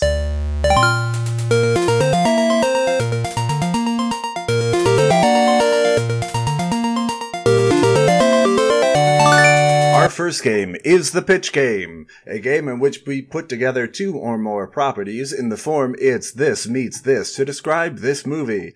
So Mark, you are going to start us off here telling us what Miracle on 34th Street is in terms of other things. All right. I have some obscure movies that I'm hoping maybe you won't be able to guess, but I also have some obscure movies. Oh, that sucks, because Sarah's not here to save us. Usually, if one of us can't think of it, she'll say it. So. Alright, well, because this is a movie that sees Santa Claus working in a department store to help pay the bills, a rival store owner with devious plot to get Santa fired from his job, and in the end, Christmas spirit helps save Santa from disaster just in time to deliver gifts to the world on Christmas Eve, and a property where a couple falls in love in New York despite many differences of opinion and contrasting ideas for raising a child. Starring Bargain Bin David Schwimmer and Jennifer Aniston. Oh, interesting. Okay. I'm sure you know the second one. Yeah, I think I do know the second one, though. Wait, no, the movie I was thinking of is set in Chicago. I mean, anyway, we'll talk about that. I didn't say that the second one was a movie. I said a property. Yeah, then I have a good guess. Though I don't know why it would be Bargain Bin David Schwimmer. This movie is. Oh, this movie. I see. So, for the first one, I had two guesses. It was either Bad Santa or Ernest Saves Christmas. Those are both incorrect. Oh, dang it. I wish I had found a way to put Ernest Saves Christmas in. I probably could have, but I didn't. Sure. Alright, Santa at a department store. I'm trying to think of where another Santa would be. Okay, is this in the world of that film? Is Santa the real Santa? Yes. I don't know. It's a movie from 1966. That tells me nothing. That could be anything. It was not a good movie. That also doesn't tell you anything. Bad Santa. Well. Oh, wait. Is this a holiday classic film? It is a holiday film. I don't know if I would call it a classic, but it was 1966, so... Alright, then I might not know it. I'm guessing the second one is Friends. The second one is Friends. The first one is The Christmas That Almost Wasn't. Oh, I do not know that film. You should go watch it, just because. Just so I could see a Santa almost get fired. Really, the whole time I was watching this movie, I was like, oh, this is so much similar to this other movie that I know, and I had to go look it up to figure out what the title of it was, but the plot seemed so similar to me that they just had to be in here. So, for the listeners, that was The Christmas That Almost Wasn't meets Friends. Alright, my first one here. Since this is a movie with a man forming a relationship with a single mother who has repeatedly rebuked him, and a character finding ways to serve the community with his gift of languages, and then being declared mentally unfit, meets a movie where a character is discovered off the street and chosen to join a production about to begin, who goes on to play the starring role for a very successful season. I also kind of chose both of these movies based on names, which will become evident later. Oh, good. Oh, what is that thing? Now I'm trying to think of Broadway shows with names. One of these is a Broadway show. Yeah, is it the second one?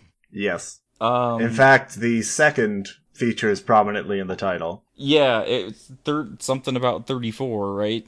Nope. No! Why? Isn't it something about a street? It is about a street. You're close enough. It's 42nd Street. I knew it was a numbered street. I just couldn't think of what it was. I mean, there's a 4 in there. I was trying to give you a hint with, like, the second, 42nd. Anyway. I'm sure Sarah would have gotten it in about half a second. Oh, for sure. Is the first one more obscure-ish, or should I actually know it and don't? It is a little obscure. I wouldn't say it's super popular, but like, it's a movie that I've known for a long time, which doesn't help me judge how well you would know it. But it is a Christmas movie. No. Oh. Nothing in my description was about Christmas. Well, because you said it was more about the name of the movie, so I was thinking, since one of them was a street, the other one must be Christmas something in the title, or a miracle or something. Yes, it's Miracle-esque. Do you know a film? Is it just Miracle, the hockey movie? I tried to get that to work. I wanted so bad to make that work, and it just didn't. So I went with a cinnamon, a Cinnabon of Miracle. So this is a giveaway hint, unless you do not know this film. Do you know a film with John Travolta and superpowers? Phenomenon. Do. So this was, Phenomenon on 42nd Street. See, now you're mixing things together to make puns instead of just putting them in there. But both films I made work. Yeah. Alright, go ahead with your second one. So, mine, again, not based on the titles necessarily, but I kind of have a theme where you'll discover that all of them are kind of related to this based on the holiday, and then one of them is and one of them isn't. Which may give things away, but maybe it won't. 'Cause this is a Christmas film set in New York, where a main character is thought to be crazy, but in the end the protagonists learn to believe in Santa Claus all over again, meets a movie with Richard Attenborough in a lead role, where a character who felt he was betrayed decides to strike back, which causes others to question Attenborough's abilities to do what he promises, and causes him to doubt in himself. Alright, so pretty sure on the second one, just because it's the only other Richard Attenborough film I know, which is Jurassic Park. Let's see. I had to add it in just because. I know. I'm forgetting the specifics on the first one. Christmas movie in New York. They think one guy is crazy, but they all believe in Santa Claus in the end. Oh, is it Elf? Hooray! Yeah. I just rewatched that the other day. See, I keep making mine so easy for you. I'm gonna have to make really weird ones. I was planning on doing a more obscure one second, but I'll leave that to last and go to my third one great. Here. So, since this is a film starring Richard Attenborough, who plays a man with an outrageous belief, but who finds people to fund it, and he becomes the leader of a wonderful land that delights children. That is, until things go wrong. And a film starring Mara Wilson as a young girl of a single mother. Robert Prosky as a man who decides whether or not someone is fit to play a role, and a man losing himself in being a character. Mm-hmm. So, Jurassic Park meets Mrs. Doubtfire? Correct. Hey, I actually got some things for once. Huzzah. Whenever we do these, I think Sarah always ends up getting most of them, because I don't know. Yeah, she's very quick. Alright, so my last one, because it's a Christmas film with a theme of faith over hard evidence, where a child meets Santa Claus and still needs more convincing in order to believe that Santa is real, meets a movie where a trial takes place in which the defendant is accused of insanity following a horrific beating of a human being. Whew, that could be so many things. I will not be surprised if you don't get the second one. Alright, so Meeting Santa, Faith Over Evidence. Is this a movie we've done before? No? Okay. I don't think so. I was thinking it could be the Santa Claus, but that doesn't work out then. No. Meeting Santa, but still needing faith. I mean, I want to say this one is Ernest Meets Christmas. Or Ernest Saves Christmas. I wish I had put that in here somewhere. I actually thought about it and didn't use it, so... I might need hints on this one. Oh boy. They travel to the North Pole. Oh, the Santa Claus. There's one character that plays multiple roles in the same movie. Oh, okay. The one Polar actor, Express. not character. Polar Express. Hooray! Yeah, alright. The other one and then, is... Yeah, I don't know it. It's from 1959. I mean, unless it's 12 Angry Men. No idea. No, it's called Anatomy of a Murder. Oh, that does sound very familiar, but I've never seen it. Oh, so that was Polar Express meets Anatomy of a Murder, even though I guess no one was actually killed in this movie, but... Well, not from lack of trying. So, my most obscure ones here. I'm pretty sure you might know one of them. Oh, good. Anyway, here we go. Since this is a film about a man who has some very strange beliefs about himself, who goes to a mental hospital that tries to test his mental competency. The ongoing question throughout the film is whether he is who he claims to be, although he provides cogent answers with his beliefs, and the film ends without a definitive answer. Meets. A movie about a branch of a national chain in financial trouble because of another evil national chain that's trying to steal their business. The good branch is saved by a low-level employee who doesn't follow company policy but brings people in regardless. Also, the bad chain wears futuristic gray uniforms. I really want the second one just to be the 1947 version of Miracle on 34th Street. Oh, sorry, buddy. But that's not obscure enough, so... No. Yeah? Alright, Are there hints for those? Because I probably which one... won't know, especially if you purposely picked really obscure ones. I didn't. I picked movies that fit, it's just that... Well, but I mean, you said they were obscure this time, right. So this film, while watching it, made me think of these films, and they are staples for me, but I acknowledge that they weren't, like, super popular movies. So, like, not everyone would have seen them, if that makes sense. Anyway, so for the first one, which was man, very strange beliefs, goes to a mental hospital. The belief he has is that he's an alien. My Favorite Martian. No. Let's see. Stars Kevin Spacey and Jeff Bridges. I have not seen it. Alright. That I know for sure. Yes. It is a movie called K-Pax. Oh, I have heard of it. I've never seen it. Is it Paul? That's the other one I was thinking of with an alien in it, but... well, that... Paul is clearly an alien. If Paul didn't believe he was an alien, then he would go to a mental hospital. So the second one with a good and bad national chain, I'll say that both chains are fast food. Good Burger. It is Good Burger. So that was K-Pax meets Good Burger. Yeah, specifically when they go to Shoppers Express to show, like, the employees who play with the guns that shoot out gum, like, those outfits were ridiculous. It reminded me a lot of, like, Mondo Burger in Good Burger. You said, well, and I started thinking, for some reason, the first thing that popped into my head when you were talking about uniforms, I wanted to say Logan's Run, and I'm like, that has nothing to do with two different chain companies. So... yeah, it's been a while since I've seen Good Burger. Oh, it's bad. I haven't seen it in a while, but last time I watched it, I reminded myself how bad it was. I remember seeing it with my sister when I was probably middle school or high school, and we thought it was hilarious. Oh, yeah. But I can look back at it now and say it was terrible.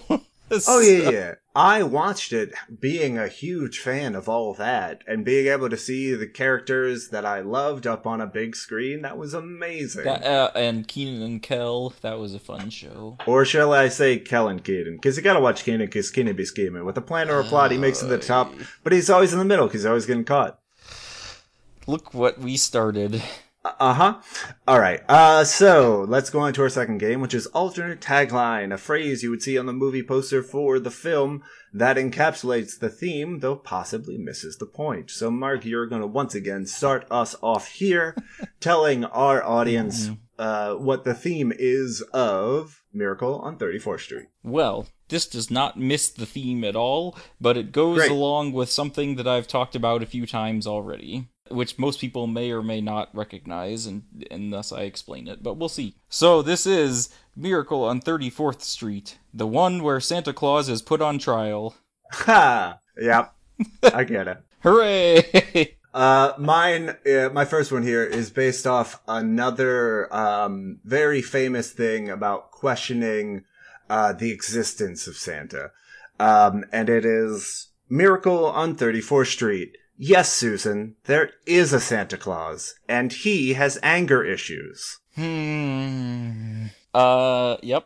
So, my next one, again, doesn't really miss the point, but also references something else that we've talked about. Miracle on 34th Street. Christmas is saved by a clever girl. Ah.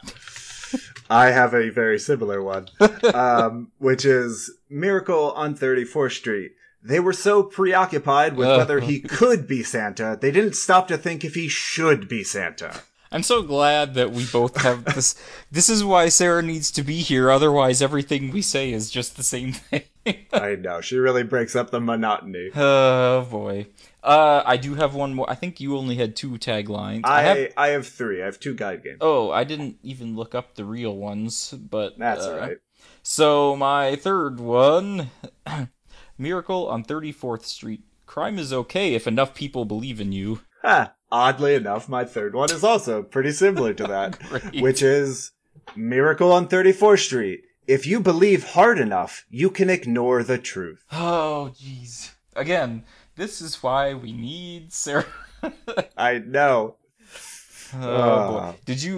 Did you look up the real ones, or are we just going to ignore those? I think we're just going to skate past them. Usually Sarah does them because she doesn't prepare. Alright, so moving on to our third game, which is the TV Guide game, a description of the plot of the film you'd see in a TV Guide or Netflix description, which is accurate though possibly misses the point. So Mark, start us off with what is the plot of Miracle on 34th Street? When Kohl's department store finds the perfect department store Santa Claus, they spare no expense to make him the face of the company for the holidays. I can't see your face, but don't look at me like that. I'm trying to figure out what was missing the point about that. It's not. I just wanted to put spare no expense into it somewhere. Ah, okay. Alright, so, I see. For the Jurassic Park. Hey! Sure. Okay. I got you now. Alright, my first one here. A lonely old man with mental problems and a history of violence becomes the only hope for the future of a large multinational corporation, which survives by feeding into his psychosis and profiting off of it. That doesn't really miss the point either, does it?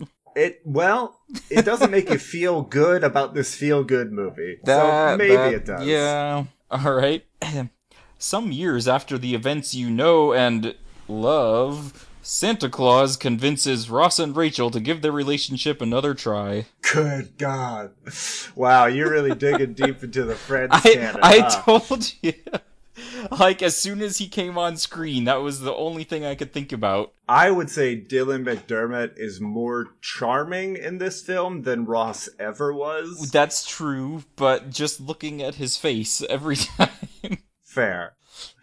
Alright, my final one here. A woman goes thousands of dollars into debt, marries a man she has repeatedly refused, and gets knocked up just so her daughter can get everything she wants for Christmas. But of course, Santa gets all the credit. Mm-hmm. People can't see me nodding my head, I guess, so I have to actually say something. Non-verbal assent will not communicate over a podcast. Maybe we should not do video. No, I would not do video. I have one left, I think. Yes, one more. When a department store Santa claims to be the real Santa Claus, everyone begins to think he is insane, but a simple review of his employment contract would reveal there is really a Santa Claus. That's bad. Yep. Speaking of his contract, they do look at it at one point in the film, and, he's filled it in with all the Santa answers. For Where Were You Born, he's written North Pole. I don't know if they're paying him, because I don't think he filled out the paperwork right. But I guess that's true. And he lives in a retirement home. You still have to pay rent for something like that, right? I guess, if you don't have any family. So, it give you a place to be. I don't know. I don't know how that works. Like, he needs to earn money. I mean, didn't you used to live in a retirement home? Oh, yeah, but that was before I regenerated. So, I mean, it's all my past life I never remember. Like, I had companions back then, and I never remember. I never go back to see them. I was referring to your old apartment building. Oh, I see. It wasn't just a joke about nothing that I made it out to be. Yeah. It jokes was close. about nothing are fine too, though, I guess. Alrighty. So let's go on to our review scale. Starting, of course, with our infamous potato scale, telling people the feelings that they'll feel watching this film in terms of our relationship with potatoes. Mark, start us off, because as always, I need to look mine up. Oh, but I don't? Well, I famously don't prepare this. Actually, yeah, I did actually write something down for this one. So, our potatoes do not fully, I don't know if we had one that really fit for me for this movie. However, like I said, since I haven't seen it before, it's kind of hard to go back and say it's different than what it was when I was growing up, because I don't remember watching it when I was growing up. But I had seen parts of the original one and remembered not really liking it and thinking that the whole thing was Santa on trial, where this one, he was barely in the court at all. So I did put sweet potatoes, which is not as expected, because having not seen it before, I guess I didn't have a lot of expectations, but I thought I knew what it was going to be about, and it was a bit different than what I was expecting to see. So I did sweet potatoes, not as expected. I also had mashed potatoes, which you may or may not disagree with, but, you know, it's a Christmas movie, a holiday movie. They always want to end with everybody feeling good and everything goes the way you want for the protagonist or the hero, whoever you want to say. And in the end, you know, he quote wins the trial, I guess, and Susan gets all of the gifts that she wants, and it proves that Santa must be real, so it's a big happy ending so that you get those holiday feels. And for us, the mashed potatoes is the homey, heartwarming type of movie. I think most holiday movies, that's what they're shooting for in the end, so I had to include that one. So I guess it would be a mashed sweet potatoes. Okay. I don't hate that food. I don't agree with the rulings. However, because in my mind, the reason I chose this one is because I hadn't seen it before, and that it's been in the back of my mind as like one of those classic Christmas films. Like, it is a staple of some people's Christmases. They watch it every year. If they're going to do a Christmas marathon, this is one of the movies that gets tossed around. And having not seen it, I wanted to see if it was good or not.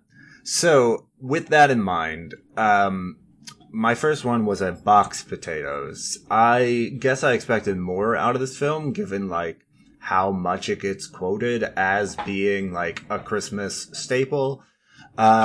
And really, that leads into my second one, which is reheated fries, which started out good and didn't keep it up, because what it's leading to, what it builds towards, is this trial. And in this movie, this trial feels so rushed. Like, it's so big for the city of New York that they need to band together and believe in Santa Claus. And yet, like, the thing that they're believing in, the thing that they're supporting, it's almost an equal amount of time of us seeing the city get behind him as much as it is him in trial. And I think for it to make sense with I think the way you've described the previous movie makes more sense, where the trial is the entire film and not condensed into like 10 or 15 minutes. And, you know, I could be making that completely up since I haven't seen it in forever, but yeah, I would agree. It'd be interesting to see, since you have downloaded the original one, if you went back and watched that and see if you liked it better. Or if that's even how it is. Then forgot. And then my final potato that I'm gonna throw on is I've mentioned throughout this entire recording that the relationship between Brian and Dory in this film is not above board with what I understand their previous relationship to be. Like, it is incredibly rushed, and maybe that's due to Christmas magic. But the fact that when he proposed, Dory told him specifically, "Have I ever given you any indication that I wanted to marry you?" And the answer was no. And then his response is, "Well, I've loved you asking nothing in return, and now this is what I'm asking for." It's just, it was so cringy to watch that, and then it doesn't make sense to me that they get together. And like that, the relationship that the film wants you to accept as normal to me was troubling based upon the relationship that they established earlier in the film. So, I guess altogether, mine would be boxed, reheated fries made of black potatoes. I can see all of that. I mean, I wrote down all my things like immediately after finishing the movie, and yeah, I think that all those holiday movies are always going for that feel-good thing at the end, so which is why I had mashed potatoes, but I could definitely see why people would not agree with that. So, yours all makes sense. And let's move on to our rewatchability scale, a more traditional scale from 0 to 10, telling our audience should they go back and watch this film. And audiences might notice a pause here as both Mark and I review our previous ratings to see which rating we will give this film. Well, I had already reviewed previous ratings. Ooh, so alright, go ahead. I think it's interesting, though, now that we've done so many movies, we, instead of just rating it what we think it is, we go and rate it based off of other movies that we have rated. Well, I find it very useful. Because, yeah, I think it's almost easier this way, because I can be like, hey, I liked it better than this movie, worse than this movie, so here's a number for it, instead of just trying to make something up. More than the numbers to me, I look at the just the titles and how I feel about looking back at those titles. Like, and I compare them to this movie. It's like, okay, which one would I rather watch? And so, like, it doesn't give me an exact score, but does kind of give me a range of values to choose from. Like, right now, looking back, I'm between a 6 and a 7 right now. So why don't you go ahead and give your actual rating while I decide? Yeah, that is exactly what I was going to say before you started to say it. Like, and like you said, I look at the numbers, but I also look at the titles there, and I'm like, well, would I like it better than this movie or worse than this movie? And if I had to choose between these two, which one would I pick? And that's exactly the same thing. I had originally in my head had it near a 7, but I'm looking at some of these that I had at 6.5 that I would choose over this movie. So I'm probably now in the lower 6 range. I think maybe even I would probably just say 6 even based on some of the other things I have in there. Just that some of those I would definitely watch before this one, but I don't want to put it too much lower than that, because I think it is better than average, and it's something that I could see watching. I probably wouldn't watch it every Christmas, but, you know, if you're in that holiday mood and want to watch all the Christmas movies that you can during the month of December, it's one that you may want to watch. So I would put it higher than the middle range of a 5, but definitely lower than some other movies that I've seen at 6 and 7. So I think right at an even 6 is where I would end up with this one. Yeah, I'm not too far off of that. I'm looking at the titles. The two that I went up to the ones I have rated as a 7 and like compared them, how I feel about this movie to how I feel about those, and 7 was a bit too high. And then going down a bit, I found 2 movies I feel pretty much exactly the same about as I feel about this movie. And both of them are 6.7, so that's going to be my review. But for our audience, those 2 movies that I feel the exact same about are, it is Heart and Souls and Vertigo, both of which got a 6.7, and that fits perfectly with how I feel about Miracle on 34th Street. You know, so there you go. What's interesting about that is looking at my numbers. The reason that I put it at the even 6 was I had Vertigo at an even 6. And I figured, you know what, I may actually prefer to watch Vertigo over this movie, but I don't want to put this one lower than the 6, so it just must be exactly the same thing. There you go.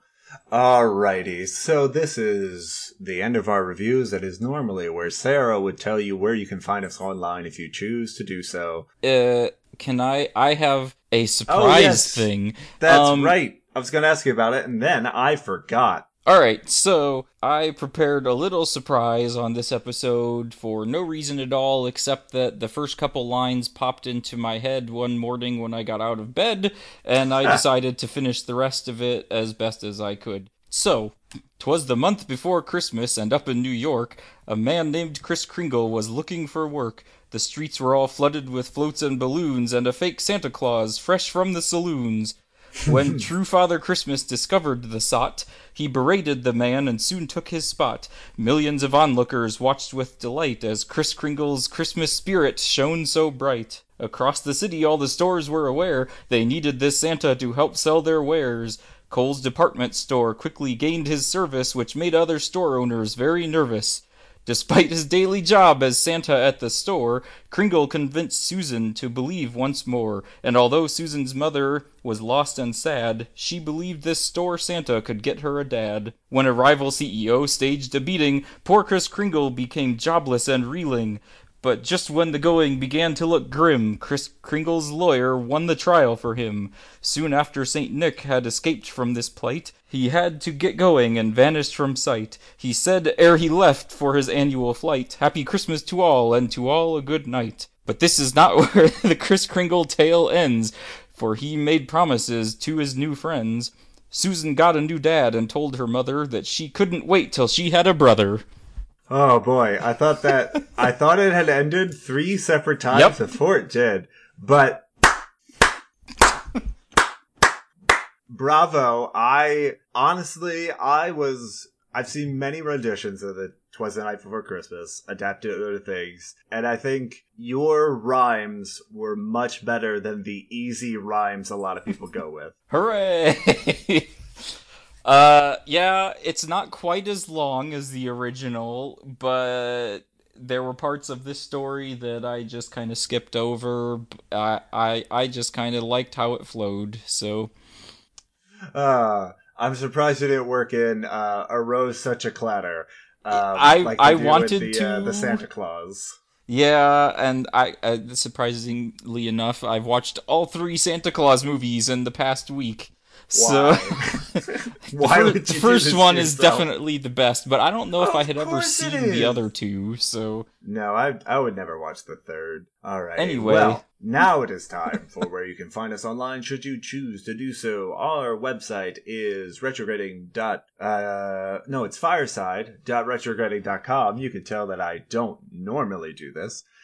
We have a Facebook page, which is just Retrograding Podcast. And then we have another group, which is Retrograding Party Line. And I think that's all you can find us online. And then our music is done by Dominique Barnes, who continues to be great. And that leads us into our final segment, which is, guys, I learned something today. And the major lesson that I can take from this film is something I immediately thought while watching it, and something that I'm going to keep in mind for, could be the rest of my life.